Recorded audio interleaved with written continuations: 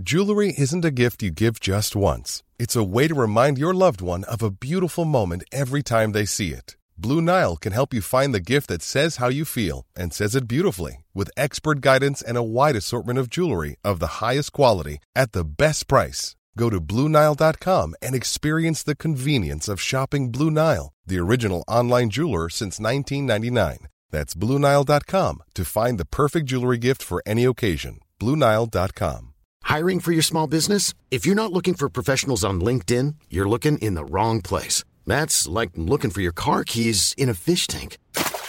LinkedIn helps you hire professionals you can't find anywhere else, even those who aren't actively searching for a new job but might be open to the perfect role. In a given month, over 70% of LinkedIn users don't even visit other leading job sites. So start looking in the right place. With LinkedIn, you can hire professionals like a professional. Post your free job on linkedin.com/people today.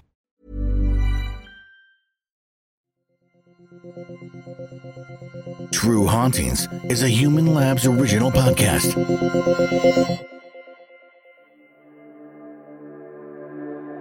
Years before the world-famous Amityville haunting case came to the public attention, a little heard of but terrifying event took place in the sleepy town of Pontefract in England. It was an ordinary house in an ordinary street where extraordinary things began to happen. It is widely acknowledged as Europe's most violent haunting and is still active today. Or is it? My name is Anne Rekovich. And I'm Renata Daniel, and this is the True Hauntings Podcast. Anne and Renata have been investigating paranormal occurrences for the past 20 years. They have been at the center of various unexplained phenomena and have witnessed countless ghostly experiences. The duo now turn to high-profile cases that have attracted the eyes of the world. Between the dimensions we see and the dimensions we don't, supernatural forces are at play. Evil lurks within the shadows of our homes and in the darkest corners of our minds. It follows us like a shadow, forever. This is where nightmares become reality. This is True Hauntings. Welcome to True Hauntings. My name is Renata Daniel. And I'm Anne Rekovich. And we are here with our second episode, this time featuring a poltergeist story. And this is somewhere we have actually been, Miss Anne. It is. We took a trip to England and we tried to cram in as many haunted locations as we possibly could. And this was my bucket list. It was. This is the one that we had to plan everything else around getting there. You pleaded with me. Please, can we go? And we even ended up trying to fit in the Arthur Findlay College where we were going to do a trance mediumship workshop. Mm-hmm. And it turned out that was going to be on the same day. And we were traveling hours and hours to be able to fit this in and get back to the Arthur Findlay and then turn around and head back north again. Yes, that was just bizarre. It was crazy, but worth doing. Absolutely. And we'll tell you more about our experiences in the Blackfriar Poltergeist House in Pontefract a little later in the episode. Around 7 that evening, Mrs. Scholes was watching television when Philip said, "Grandma, it's happening again." The kitchen bench at the side of the sink was covered with sugar and dried tea leaves. What could have happened? As they watched, the button of the tea dispenser above the sink went in and out of its own accord, and more tea showered everywhere. As they stared at it in horror, the button went gently in and out and more tea cascaded down on the draining board. It went on and on until the dispenser was empty, but even then, it didn't stop. The button continued to go in and out and in and out. Finally, Mrs. Scholes found her voice. She shouted, "Stop it!" startling Philip, who thought he was being accused of shenanigans. Indignantly, he cried, "I can't! It's doing it on its own!" As he spoke, There was a crash from down the hallway. They looked at one another, terrified, wondering who had invaded their home. Bravely, they opened the door, wanting to know what had happened, but at the same time terrified out of their minds. They expected to see something horrible, but the hall was empty. As they stood there, dumbfounded, the hall light clicked on, causing them both to jump. They crept down the corridor to the foot of the stairs where they saw what had made the noise. A plant that normally stood at the base of the stairs was now halfway up them and missing its pot. The pot was on the landing above. It seems a poltergeist had decided to take up residence in the Pritchards' family home. It was an ordinary house in an ordinary street where extraordinary things began to happen. We're taking you to Pontefract, a little township where at its height it was the fourth largest town in modern-day Yorkshire, and its castle was deemed one of the most unassailable in the country. Modern-day Pontefract can be traced back to the Saxon times. The name Pontefract is taken from the Latin pons, meaning bridge, and fractus, meaning broken. I sometimes wish I'd learnt Latin at school, but then again I look at it and I think, no, I can barely manage English, so yeah, I've learnt a little something today. Let's leave Latin in the past. Unless we're going to summon a demon, which I really don't feel like doing today. Oh, well, it's only Monday. Let's see what happens tomorrow. So Pontefract's main claim to fame nowadays is its historical buildings and its licorice factory. Oh, yum. Mm-hmm. In the 18th century, licorice was used as a medicine for both humans and for horses. And you know what happens if you eat too much licorice? Yeah, well, that's what it was used for. Mm-hmm. So Pontefract also did have two large monasteries and a famous hermitage for monks who liked dwelling in caves. Sorry, monks that like to dwell in caves. Okay. Yeah, yep. Fair enough. It sounds like the title of a band or something or an album. Mm-hmm. The hermitage is actually mentioned in one of Shakespeare's plays. Ooh. So, yes, it did exist. None were near the Chequerfield estate, which prior to being a council estate was largely a licorice field. Now, I'm just having visions of picking licorice sticks off plants. Yes, if it was only that easy, but no. So if you stood outside the Church of All Saints in Pontefract, built around the 14th century, you could actually see the housing estate of Chequerfield on the opposite hilltop. Now, this is allegedly the place where the town gallows once stood, not far from the semi-detached house where the famous poltergeist, which they named the Black Monk, made its home. Ah, so not too far from the gallows. Interesting. Allegedly. Number 30 East Drive, the home of this poltergeist, is built over where there was once a bridge called the Priest's Bridge, which sat over the top of a small running stream. Ah. Now, in 1966, living at number 30 were Jean and Joe Pritchard, their son Philip, aged 15, and daughter Diane, aged 12. Mm-hmm. Now, the events of this whole story began in the August of that year, 1966, during the August bank holiday week. The family had gone on holiday to Devon, leaving 15-year-old Philip at home with his grandmother, Sarah Scholes. Oh, I bet that was a fun time. Yeah.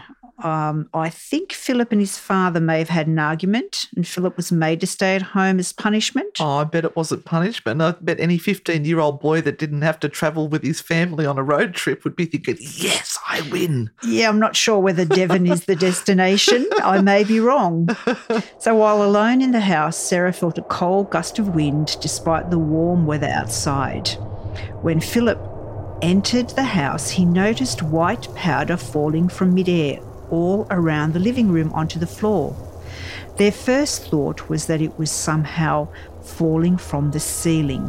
However, the house had very recently been redecorated, so they thought that's kind of impossible. And it wasn't actually from the ceiling. It was like apparently a foot down or 30 centimetres away from the ceiling. It was like falling out of mid-air. I think they kind of said it was like it was hovering. Yeah. Which is really weird. So at this point, the pair were more confused than scared. And Sarah went to consult her daughter, Marie Kelly, who lived just across the road. When Marie saw the white powder, she went into the kitchen to get a cloth to clean it up and promptly slipped in a pool of water that had formed on the kitchen floor.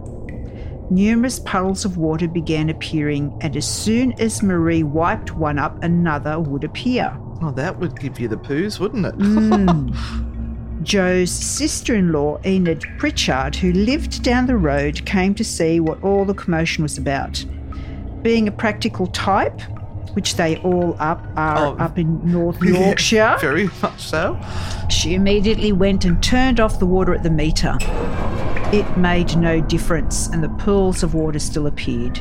She even lifted up some of the linoleum. For some of you that are just too young to know what linoleum is, Bit of lino. You may have to look that one up, and checked underneath it, and it was dry. Now, I liked her way of thinking, though, that she went and turned the water off at the source to make sure that it wasn't a leak somewhere. Clever chook. Mrs. Kelly decided to report the water leaks to the water board, who advised her that they would send someone round as soon as they could. Later that evening, the man from the water board appeared. After much checking of pipes and prodding of drains, he came to the conclusion that the water must be condensation. Well, he's not going to say it's paranormal. No. He went away to report the problem to his manager, and an hour later the pools of water stopped appearing. But this was only the beginning. Dong, dong. This was when the incident happened that we mentioned in our introduction. Yeah, with the tea and tea caddy and the pot plant. They had some sort of dispenser that they had on the wall, and you press the button and it would drop the tea out. So I don't think I've ever seen those here in Australia. They do love their tea in England. They we do know that. And was this before tea bags were invented? Oh, wow. That must be your era. Right. Let's move on. As if this wasn't enough to fray their nerves, another sound rang out from the kitchen, making them jump once again. They saw that the crockery cupboard was vibrating as though someone was trapped inside and trying to get out. As soon as Philip snatched open the door, the vibration stopped, while almost immediately another loud banging noise started up somewhere else in the house. Sarah noticed a sudden chill in the air and decided to fetch Marie Kelly again. Oh, poor Marie. She must be thinking the whole place is crazy. Yeah, Mars lost the plot. Yeah. As soon as Marie stepped into the kitchen, she was confronted by the shaking crockery cupboard and the sound of the cups and plates inside rattling. Sarah then went next door to ask the neighbours, Mr. and Mrs. Mountain, if they were responsible for the banging noises. Yeah, that was awkward. Excuse me, is that you making the banging noises? Mrs. Mountain looked in amazement at Sarah, saying, "We thought it was you." By the time Sarah returned, the noises had thankfully stopped. The three of them sat discussing the events until around 9:30 p.m. when Marie left, hoping it was all over for the night.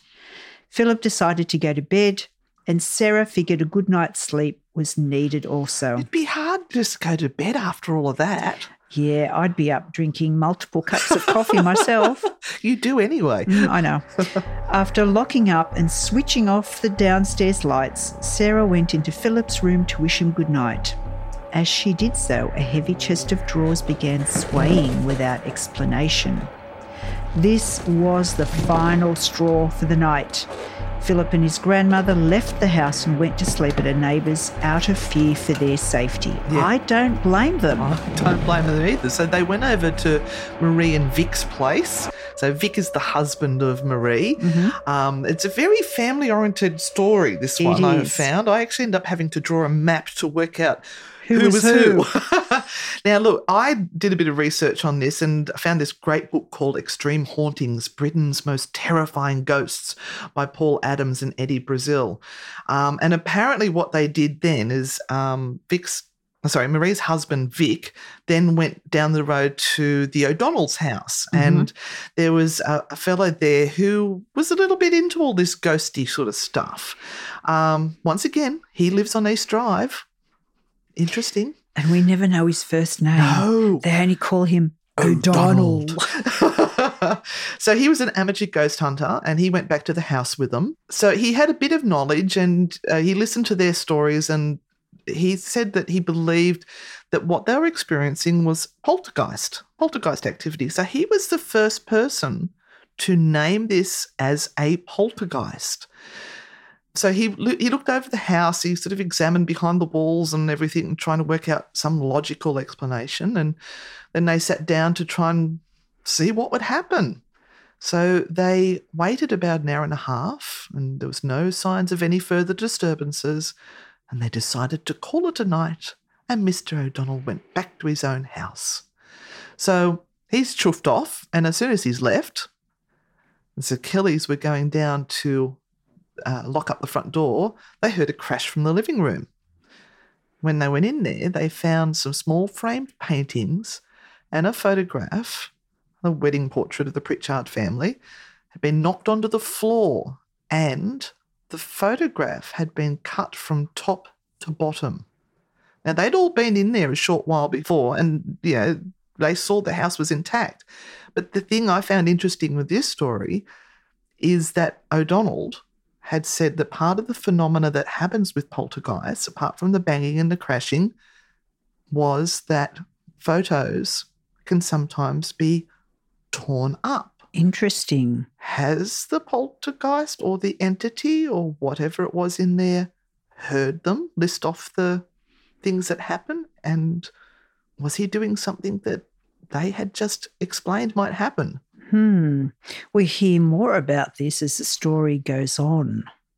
So when Mr. and Mrs. Pritchard returned from their holiday, the disturbances stopped, which is often what happens as well.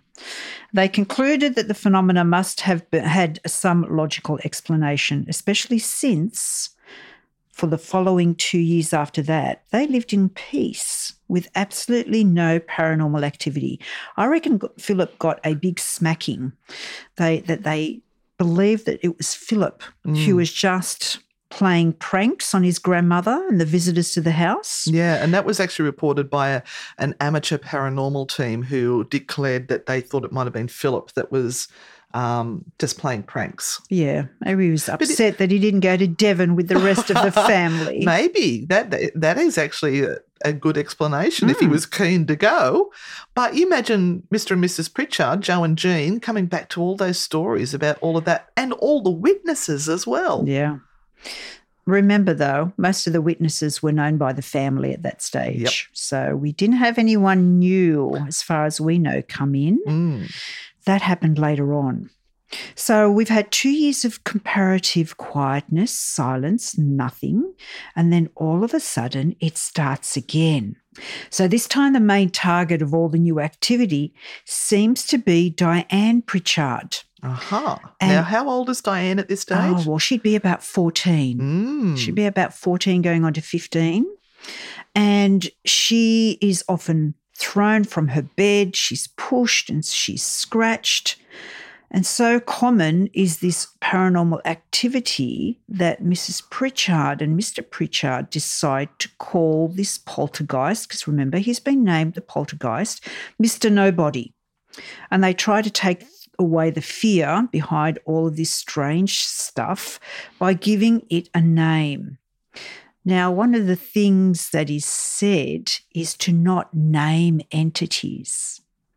So many paranormal investigators will say, do not name them, because then they become real. You start to feed into the energy that is there. But then I actually don't mind the fact that they tried to call it a name that would disempower it, so to speak. Yeah, but then Mrs. Pritchard decided to change the name and call him Fred. So I don't know when that happened, but yep. So Fred now comes into existence. Now, the Pritchards tried to get help many times, and they asked different people to come over and see what was happening for themselves and offer advice. They weren't very big on getting the media in, were they? No, they tried to actually keep it very, very quiet. They didn't want any attention about this at all. Remember, they were living in a community, really, and so anything that affected one family would affect the whole community. And you can imagine, which is what happened, and we'll talk about this later, when the story gets out, with one of these things. So in September 1968, 2 young reporters called into the township.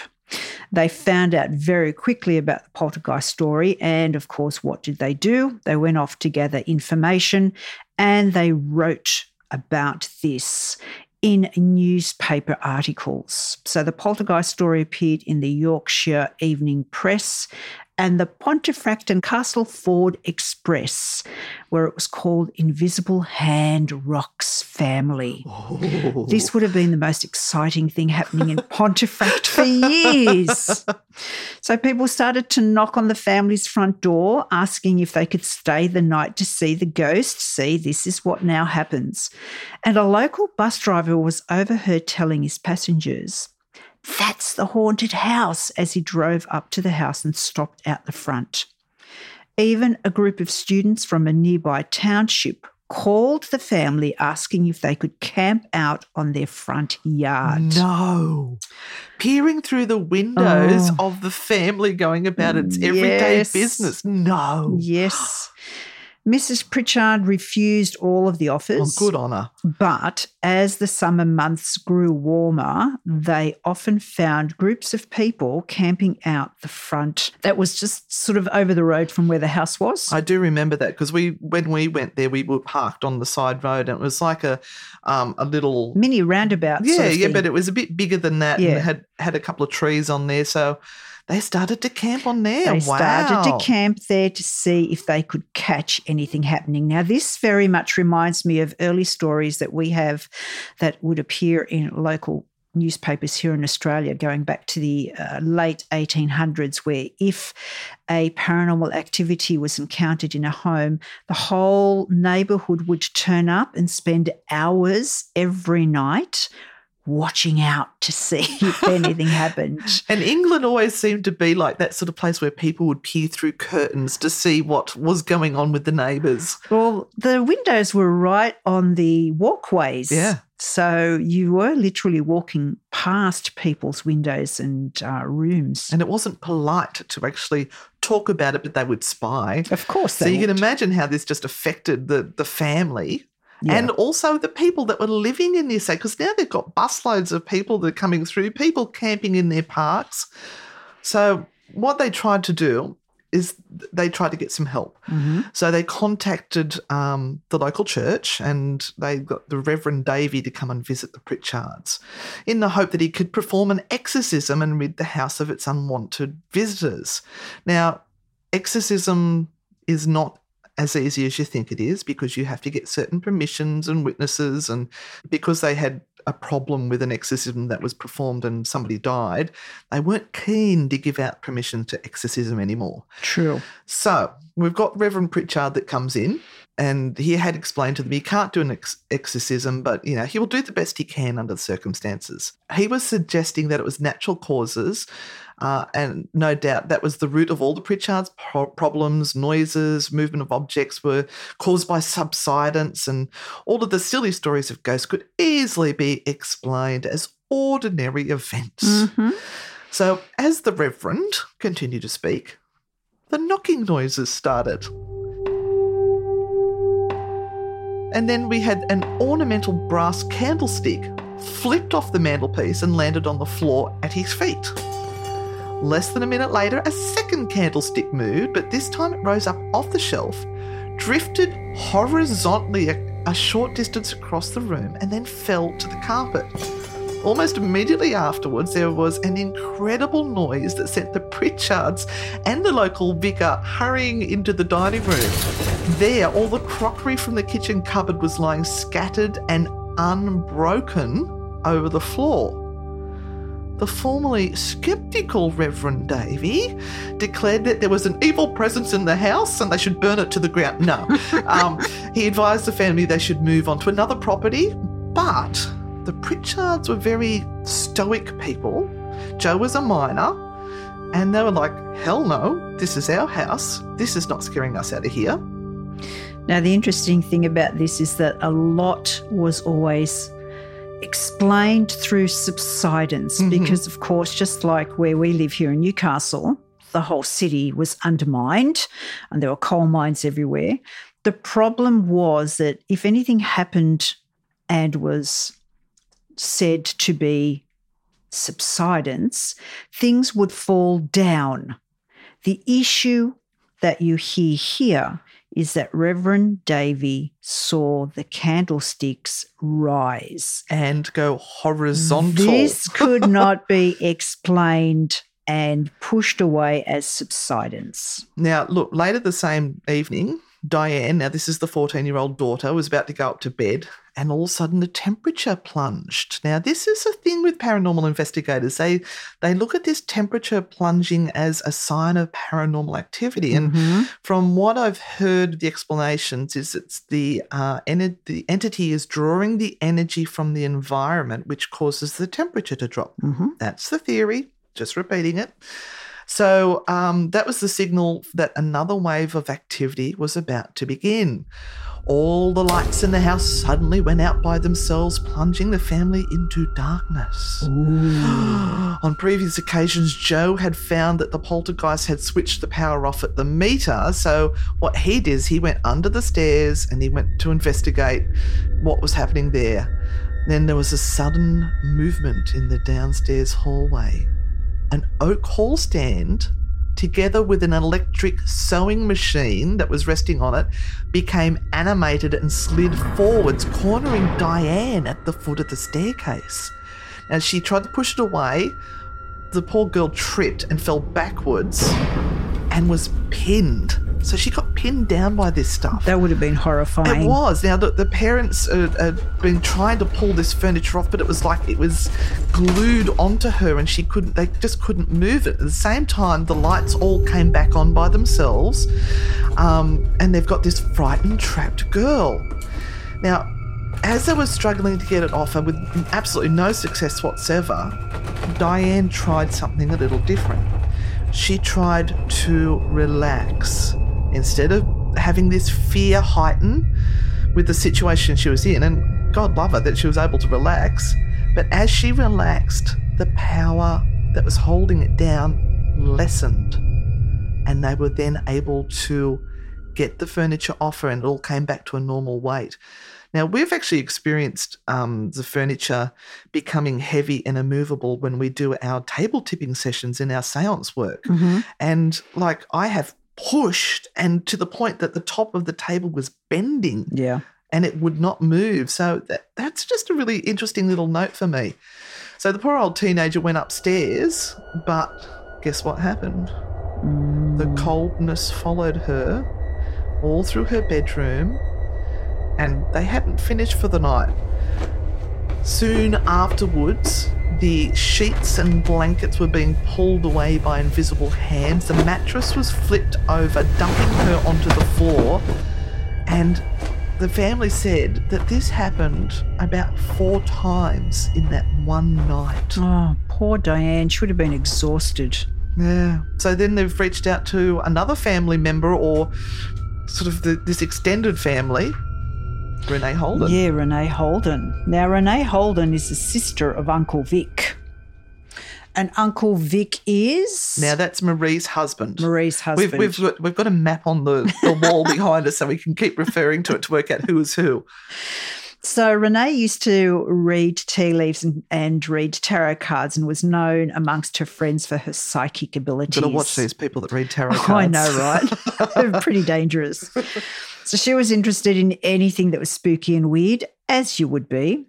and she'd visited a number of times and felt the poltergeist was drawing energy from both Philip and Diane Pritchard in order to manifest. So she's turned it around a little bit and said there must be a living source.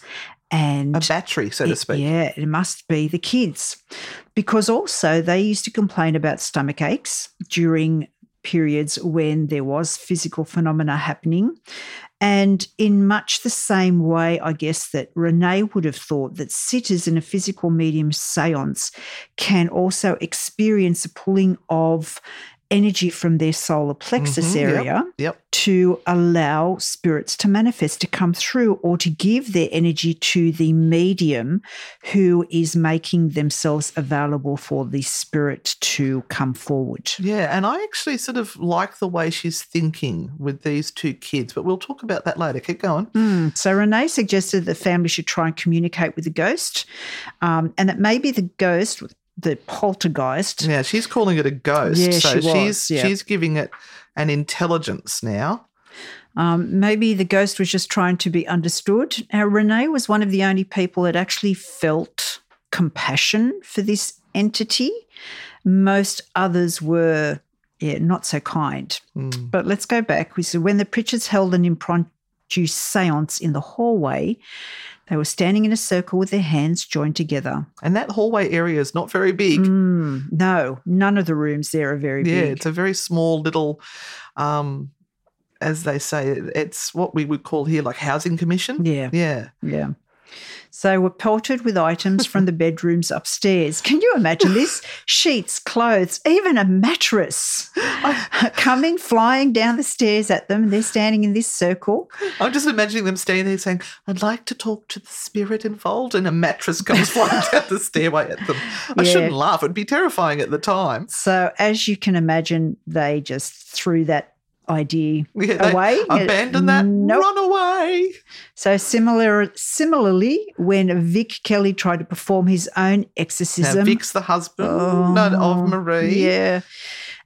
Using the holy water provided by his local Catholic priest, his efforts were rewarded with loud banging noises and the appearance of streams of water coming through the living room ceiling. So he's sprinkling a little bit of holy water here and there, and the ghost or poltergeist, whatever it is, makes sheets of water run down the walls. Yeah, as if to say, go on, do something better, will you? Because that's pretty ordinary. So it really seemed that the poltergeist would react to anything with a religious intent. Yeah. That's what made it really, really angry. But it was sort of like it was indifferent to it. It wasn't affected by it. It just annoyed it. Yeah. So they got a little bit more hostile.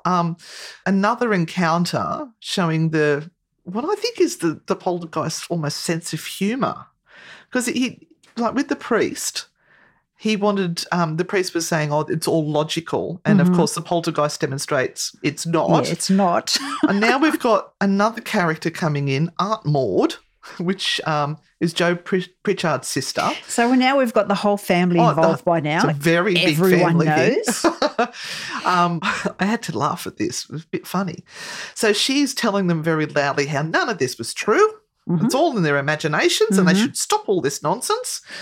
Then the fridge door opens in front of all of them by itself, and out floats a jug of milk. So it's floated out across into the living room, stopped above Aunt Maud's head, hovered for a little bit, and then upended itself, covering her in milk. And Maud took this as a sign that she should leave, but not before she could find her gloves.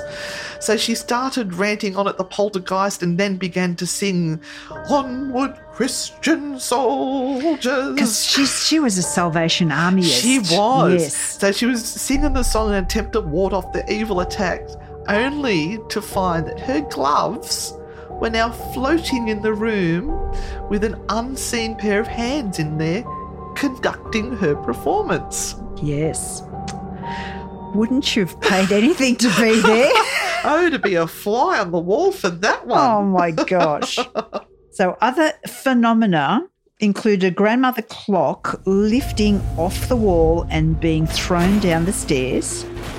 They also found enormous wet footprints that were larger than a man's, and they appeared on the hall carpet overnight. There was a brass crucifix that was on the kitchen mantelpiece, and that was thrown off and across and hit Diane's back like a magnet. So it just stuck to her like a magnet. This is becoming a really bad movie.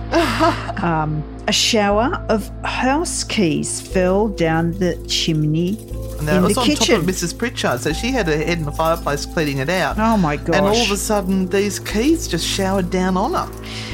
And Only two of them belonged to the house, by the where'd way. the other keys come from? This particular poltergeist had a thing about keys too. And then eggs dematerialised out of a closed box, reappeared in mid-air in the centre of the living room, and then exploded into fragments. See, I'd be annoyed by now because they're making a mess in my house. Yeah. I have enough trouble cleaning up as it is, never mind poltergeist exploding eggs in there. Yeah. And then we have one really horrific episode for Joe, the father. Now, he was a miner, and they had a little room in the cottage where he would put all the coal. And as a miner, he was actually given free coal. It was part of their allowance that they were allowed to bring home, so they could essentially keep their family warm for the whole of winter free of charge. Yeah. So this is called the coal hole. And apparently he went in at one point in time to get some coal for the evening and was violently assaulted. And he never spoke about what actually happened in there, but it really shook him to the core. Now, I remember seeing a part of a Most Haunted episode where Yvette Fielding and one of the other members of the crew get locked in there, and apparently something pretty horrible happens to them in there as well. And Renata, Yes. didn't you actually go into the coal hole? I did go into the coal hole and I sat there. You did? Did they shut the door on you? They did. And how did you feel? I guess I was expecting something to happen or hoping for something to happen, but nothing happened. I do remember a REM pod going off. Yes, that was on the seat. There was a seat in there and the REM pod went off once. So the REM pod is a proximity sensor and it puts out a bubble of EMF field. So for it to alarm, it means that something has come within that field to make it alarm. That was interesting. It's interesting how stories prime you. It's very different when you walk into a site and you don't know anything. But if you've read or seen movies or known anything about a place, it can tend to prime you when you're actually expecting things to happen. Which can actually be a problem in an investigation because it creates that what they call confirmation bias. You're only looking for what is happening to confirm the stories that you've heard about. Anyway, on with the story. On with the story. So another interesting thing about all of this is that all of this carry on by the poltergeist usually didn't occur until quite late in the evenings. So this was around the same time that the children were always being put to bed. It was like the poltergeist was actually acting like a naughty child, refusing to go to bed, have the lights off, be quiet, so it'd create noise, throw things, literally chuck a tanty. Oh, naughty poltergeist. Go sit in the corner. A lot can happen in 3 years, like a chatbot may be your new best friend. But what won't change? Needing health insurance. United Healthcare Tri-Term Medical Plans, underwritten by Golden Rule Insurance Company, offer flexible, budget-friendly coverage that lasts nearly 3 years in some states. Learn more at uh1.com. This is Paige, the co-host of Giggly Squad, and I want to tell you about a company that I've been loving, Olive & June. Olive & June gives you everything that you need for a salon-quality manicure in one box. And if you break it down, it really comes out to $2 a manicure, which is absolutely insane. It's also so easy to get salon-worthy nails at home with Olive & June. The difference between how your nails used to look when you did them yourself and now with the Mani system is a complete game changer. The best thing about Olive & June, too, is it's a quick dry. Dries in about 1 minute, lasts for 5 days, and full coverage in up to 1 to 2 coats. Visit oliveandjune.com/perfectmani20 for 20% off your first system. That's oliveandjune.com/perfectmani20 for 20% off your first system. I'm Sandra, and I'm just the professional your small business was looking for. But you didn't hire me because you didn't use LinkedIn Jobs. LinkedIn has professionals you can't find anywhere else, including those who aren't actively looking for a new job, but might be open to the perfect role, like me. In a given month, over 70% of LinkedIn users don't visit other leading job sites. So if you're not looking on LinkedIn, you'll miss out on great candidates like Sandra. Start hiring professionals like a professional. Post your free job on linkedin.com/people today. Millions of people have lost weight with personalized plans from Noom. Like Evan, who can't stand salads and still lost 50 pounds. Salads generally for most people are the easy button, right? For me, that wasn't an option. I never really was a salad guy. That's just not who I am. But Noom worked for me. Get your personalized plan today at Noom.com. Real Noom user compensated to provide their story. In 4 weeks, the typical Noom user can expect to lose 1 to 2 pounds per week. Individual results may vary. Yeah. Now remember, it's been 2 years. All of this horrible stuff has been now going on for quite some time. Then it ramps up for the very last time. And it begins to appear. Now, the first time Joe and Jean see this is when they're lying in bed. The light is off. The bedroom door swings open by itself. And in the street light filtering in through the landing window, they see a solid outline of what appears to be a tall, hooded figure. Joe immediately turns the bedside light on and the figure disappears. See, I would have pulled up the sheet of protection. Just pull that sheet of protection over your head and it all goes everything. away. Yes. And then another time, Philip turns to look through the doorway into the kitchen and he sees the same figure, tall and featureless, as he says, clad in black drapery, seemingly in the act of sinking down through the kitchen floor and disappearing. Oh, my goodness. Oh, no. No, a few days later, now May Mountain, that sounds like... They're the neighbours. That's the neighbours. The Mountain family are the next door neighbours, and the lady is called May.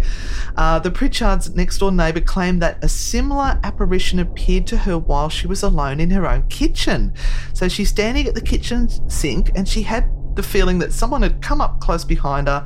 She assumed it was her nephew playing a joke, turned around to say, "You naughty boy," but instead she sees what looks like a tall, monk-like figure dressed in full-length black robes with a large cowl which hung down, obscuring the face, standing within arm's reach.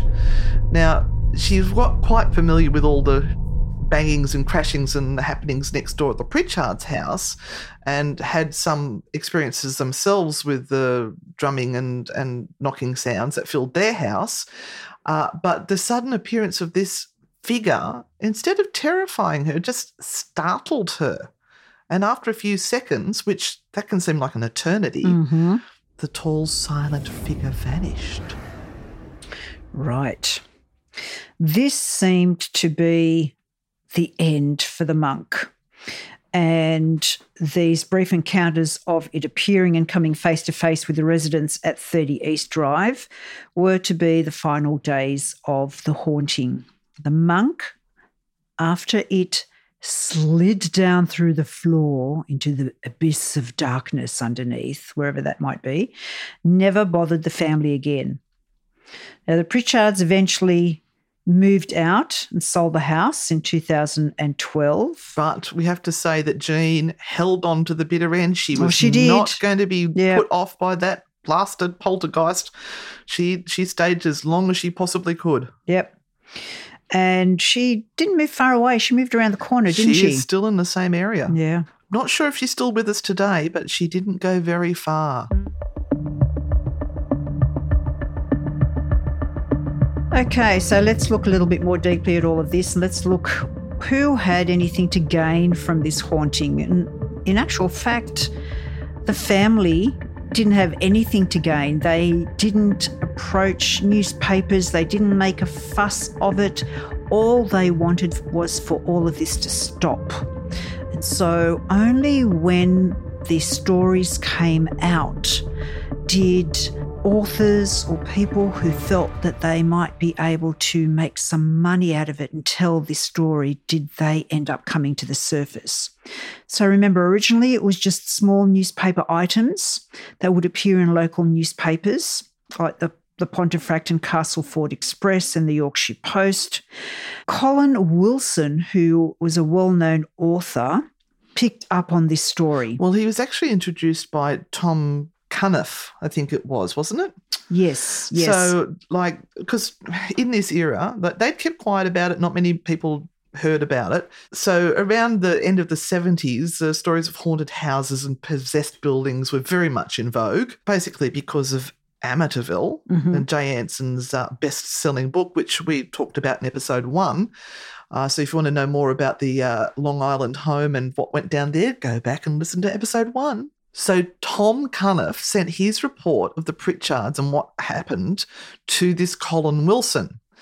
Now, he's saying that this is the British version of the Amityville horror just waiting to be written, because this Wilson guy had written a great book called The Occult, and it had sold really well. So he thought he will send it to him, and maybe there's money to be made from this. Who knows?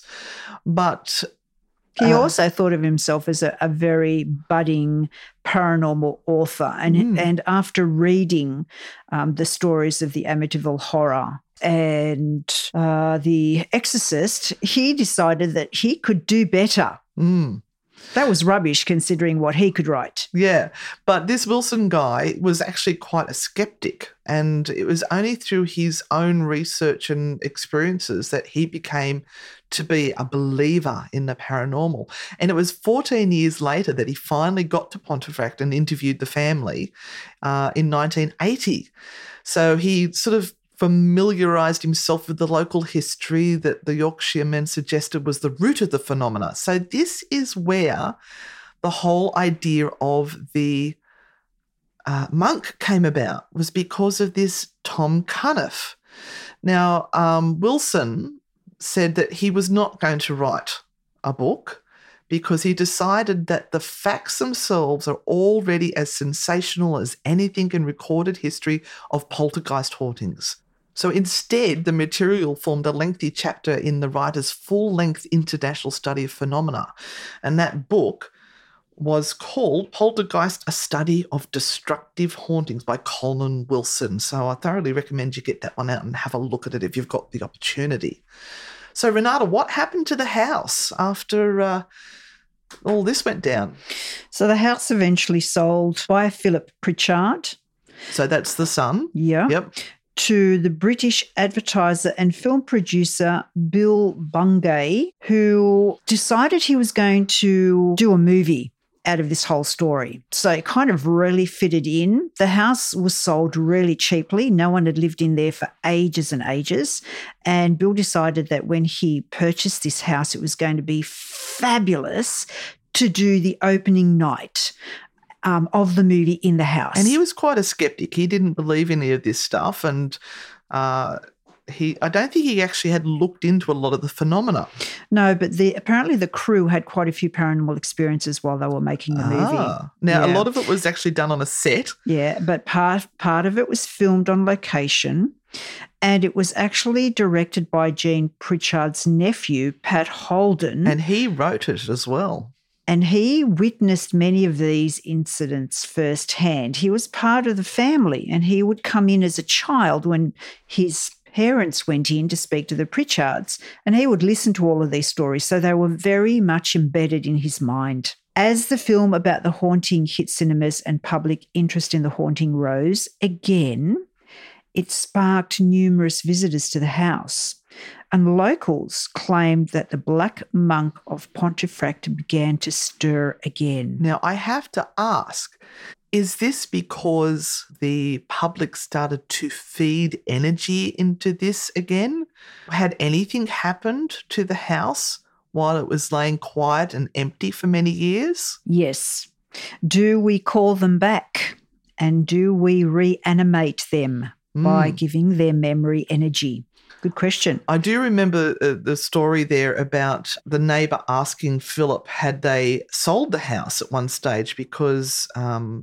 they could hear the TV playing very loudly next door. Mm-hmm. And he said, no, the house has been empty. It's been empty for a long time. I just want to talk a minute about what Holden said about his mother. Mm.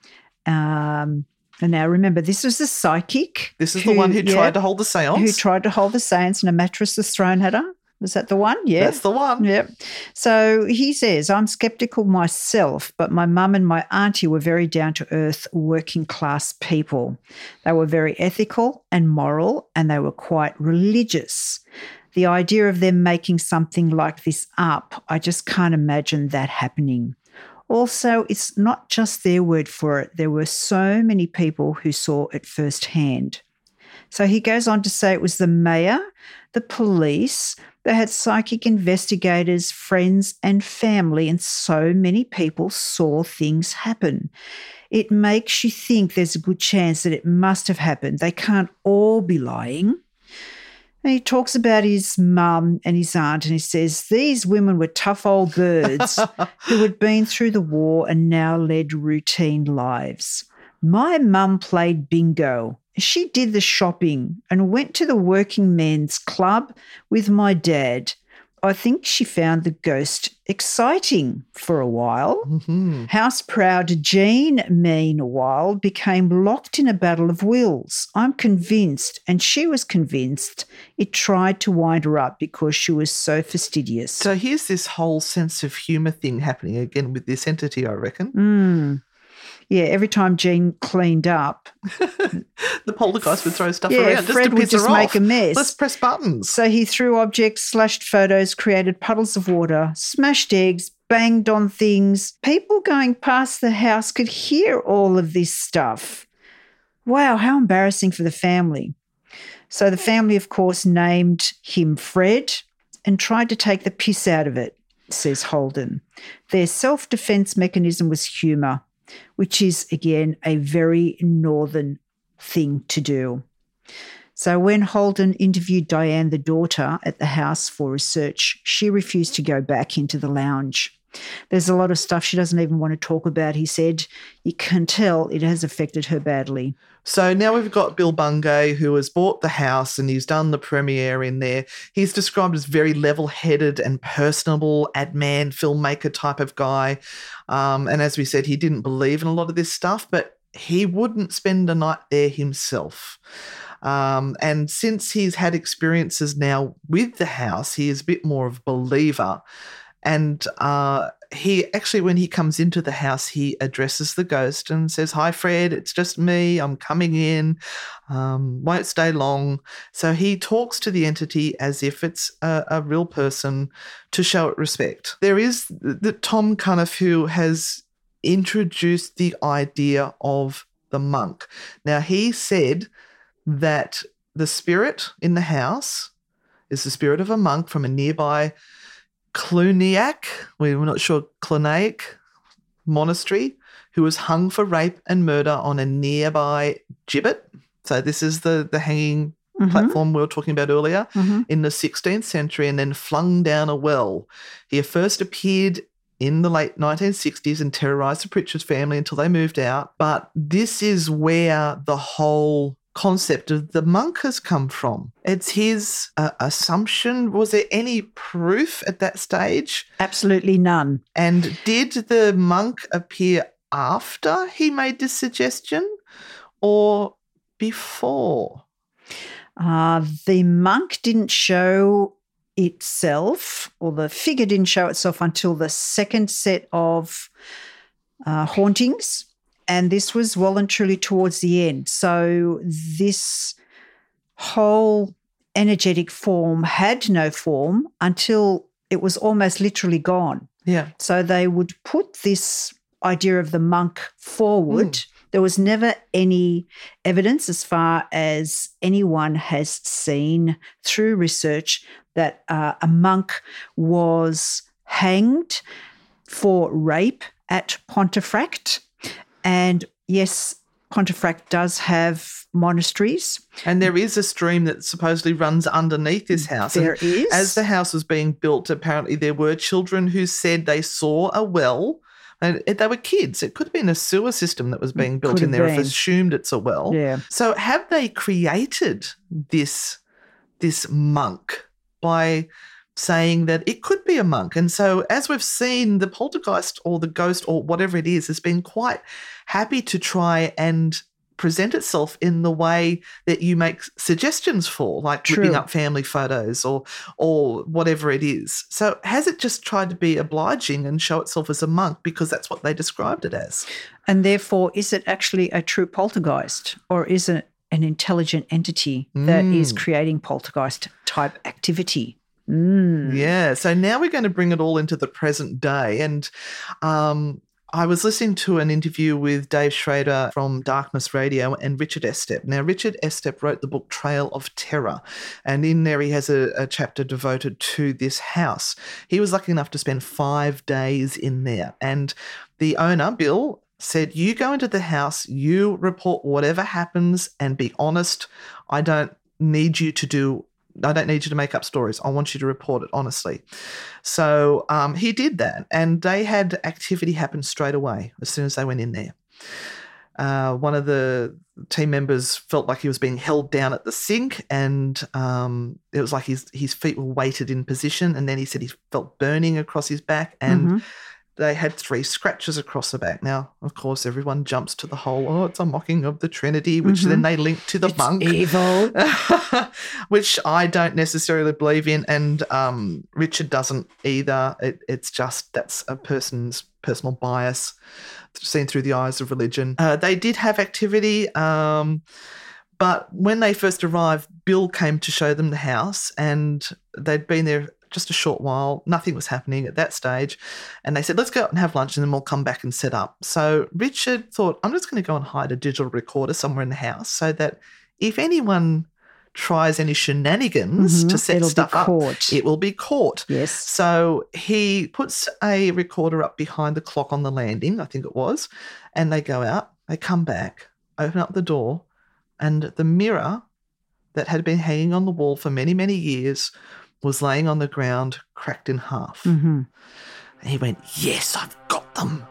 So then he revealed that he had a recorder. So they all went and got the recorder immediately and listened to it. There was nothing there until the mirror fell and broke. Wow.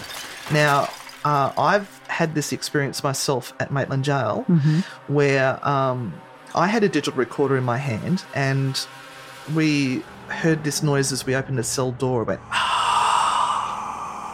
and then all of a sudden one of those traffic cones, those orange traffic cones, hit the wall next to me and landed at my feet. And I thought that was someone just playing silly buggers. And I thought, oh, yeah, right. So I raced outside to check who it was, and I couldn't find anyone. Now, we know that Maitland Jail is all like cement and bricks and concrete. Any little sound is picked up. And I thought, okay, we'll find it on the recorder. I've played it back. Nothing. All I could hear was this noise, well, obviously not that loud, as the traffic cone came up off the ground, and then you hear it hitting the ground and me there going, oh, yeah, right, sure. There was nothing. We tried recording to see if you could capture footsteps. You could clearly hear footsteps. So that's when we were trying to debunk it. Yeah. And he did the same thing. They tried to sneak in and see if they could go quietly. There's nothing. Those recorders pick up everything, little noise. Yes. Yep. So I thought that was interesting. Now, there was also another thing Dave mentioned. They had a similar thing with the dust happen at the Palmer House, which is in America. They had this white greyish powder falling, not from the ceiling but from mid-air, and they actually managed to get a sample of it. So what did this powder turn out to be? Turned out to be human biological powder. What? So that sort of means like a cremated person or atomized people.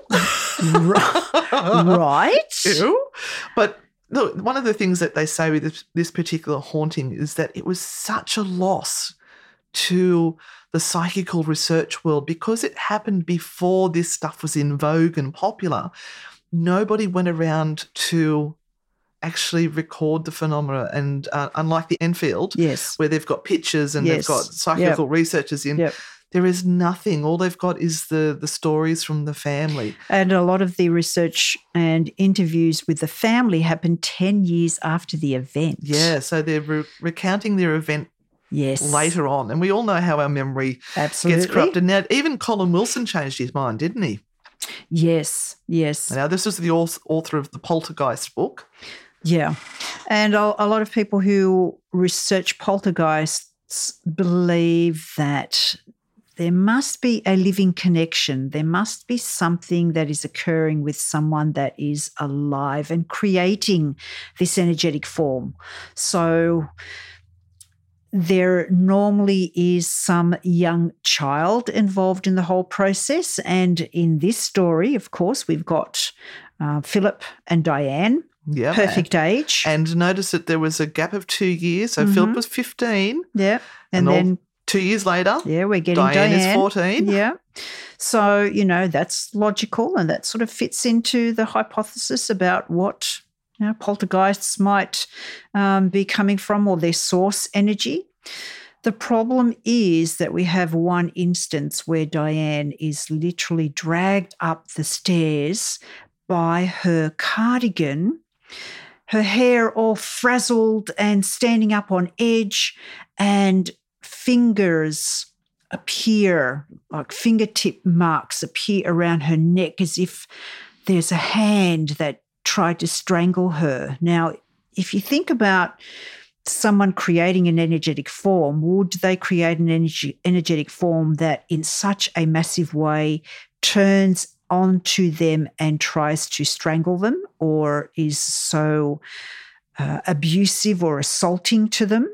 And this is where this all seemed to change in many researchers' minds. It was like, well, okay, up to this point, anything that's occurring is occurring away from that source of energy. So away from the children, away from whoever is producing this energy, if in fact the poltergeist energy is being created by someone who is living.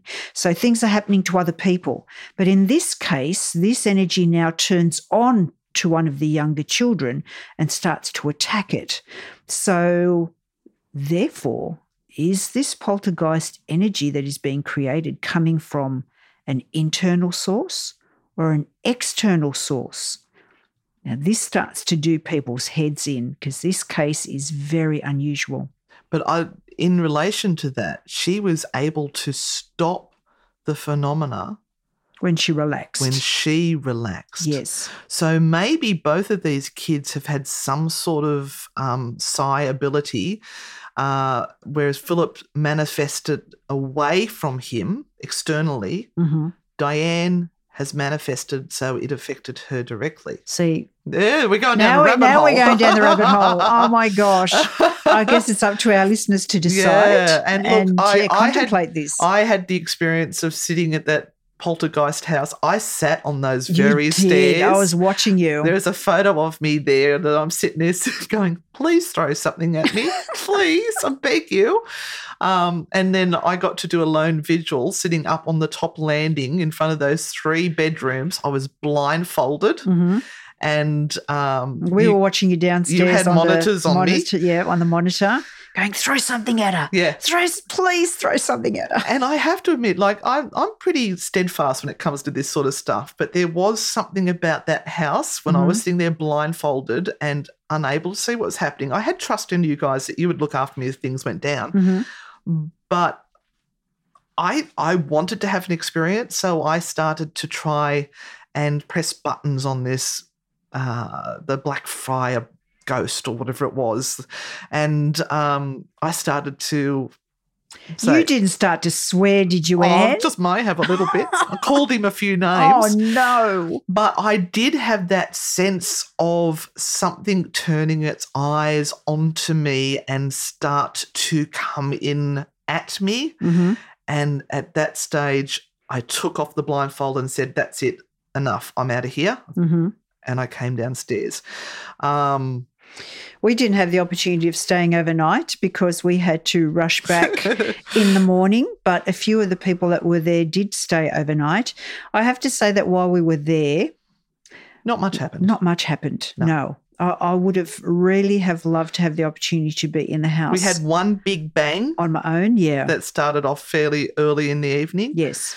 But that was about it. Yeah. And, I mean, we have heard stories from other investigators who have been to the house that said not much happened, and they had a suspicion that maybe the neighbour next door was involved with certain tour companies. Yes. That more bangings and rappings would happen when a certain tour company was on. Yes. And at that particular, she would come out and offer people £10 clearings or protections on. Yeah, before the evening started. This is hearsay. This is from people we know and trust that they will tell us the right story. Yes. But we did not experience it ourselves, and we had the tour company that didn't involve the lady next door. Mm-hmm. So who knows? We'll just throw that out there. But I have to say that I believe this was a real one. Yes, so do I. The people involved don't seem to have any reason to make up these stories, and it was all before publicity took off on it, and I think they were very brave to last as long as they did. Mm. And as we know, if you're living in a home that's haunted, you are there all the time, so you get to encounter every bit of activity that occurs. Now, at the moment, the house is a tourist site. People come and spend the night. They pay their money. People aren't there in between. So, maybe it's just a completely different environment. Maybe things still do happen. Maybe they don't. Maybe the energy is now being created over such a long period of time that it exists because we want it to exist. Who knows? And they say that for some people, the phenomena is absolutely insane. Yep. And for other people that come in, it's dead quiet. But do you know what? I want to go back with the knowledge that we have now, knowing that it's a very playful entity sometimes. Yes. And see if we can get it to party with us and actually make something happen. What do you reckon? Oh, I reckon that's when we can actually get out of Australia. That's on the to-do list. Date. Thank you so much, everyone, for joining us on this episode. I hope you've enjoyed it. And next time, join us for the poltergeist of Humpty Doo. Cannot wait for that one. See you next time on True Hauntings. So, Renata, something weird just happened. It did. We're just slightly freaked out. Okay, so we've just finished recording the Black Monk of Pontefract episode for our podcast, and then we heard some noises. Mm-hmm. So just to let you all know, it is raining today. It's been raining for the last 12 hours. So, yes, we have to account for that. We have to account for the wind that is also howling outside. But this was something different. It started off as a few knocks, which seemed to be located ceiling height. Yeah, and I just ignored it because there's that ceiling thing again. Yeah, I know, and I'm waiting for the dust to fall now. I was thinking maybe it was the neighbour hammering something or doing something, but I added my 2 cents worth in and said it's probably a bird because that's what bird pecking at the side. I have to admit that my house is only about 6 feet, about 2 metres away from the neighbour. We've got a path between the two houses, but that noise was not from across the road, so to speak. No, but there was silence for a while, yeah? Yeah. And we went on doing what we were doing, and then all of a sudden, what happened next, Anne? We started to hear this. And it seemed to, like it was moving down the side of the house, getting closer to us, and then went past us and further on. I thought, well, someone's trying to get our attention, but my dogs, who will go berserk at anyone knocking at the door, were doing nothing. So I've said, all right, well, I'll go and work out what's happened. So I've opened up a window and I can't see anyone out there. So with that, I've raced out the front and looked down the side between the two houses. There is no one anywhere. Now, these were definite knocks, absolute definite knocks that came in groups of 3. Yep. Knock, knock, knock. Oh, you know what that means. Knock, knock, knock. Group of 3. I know. Knock, knock, knock. And yes, it did go past me. Yeah. It went past me along, and I thought someone is trying to get our attention to maybe open the front door. Yeah. And can I just say that the reason why I freaked out is because this is something my dad used to do. My Auntie Zell used to live in this house and she rented it from him, and she had a heart condition. So she was elderly. She used to have naps. So he would come down the side of the house and he'd go, Auntie Zell, I'm here. Tap, tap. I'm here. I'm just coming in. And on this particular day, he came into the house. He hadn't heard her respond, came up to the bedroom and just very lightly tapped and said, Auntie Zell, it's me, I'm here. She sat bolt upright in her bed, clutched her chest and died in front of my father. In this room. Oh, my gosh. So I'm just having a whole heap of things going on here. You've just gone on and you've tried to ring your husband, you've tried to ring your father, you've tried to ring anyone just to make sure they're okay. Yeah, no, I have heard from my dad. He's fine, but I can't get through to my husband now, so I'm just, that's okay. I'm sure everything's fine, but... We haven't heard them since. Is it the ghost of Auntie Zell, or is it the Black Friar Pontefract poltergeist that's come to visit? So just to give you a timestamp on that, it was 1:45 in the afternoon when it happened. Yep. So let's see what happens next day. So let's hope that we're here for the next podcast, huh? Bye. Thank you for listening to this episode of True Hauntings. If you like the show, give us a 5-star rating and leave a review. Subscribe on Apple Podcasts, Spotify, or wherever you're listening right now.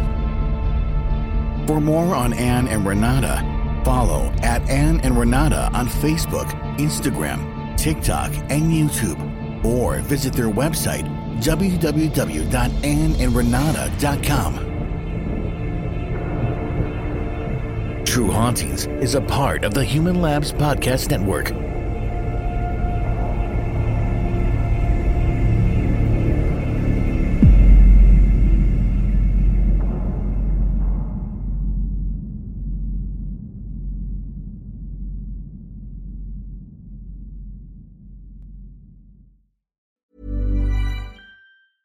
Even when we're on a budget, we still deserve nice things.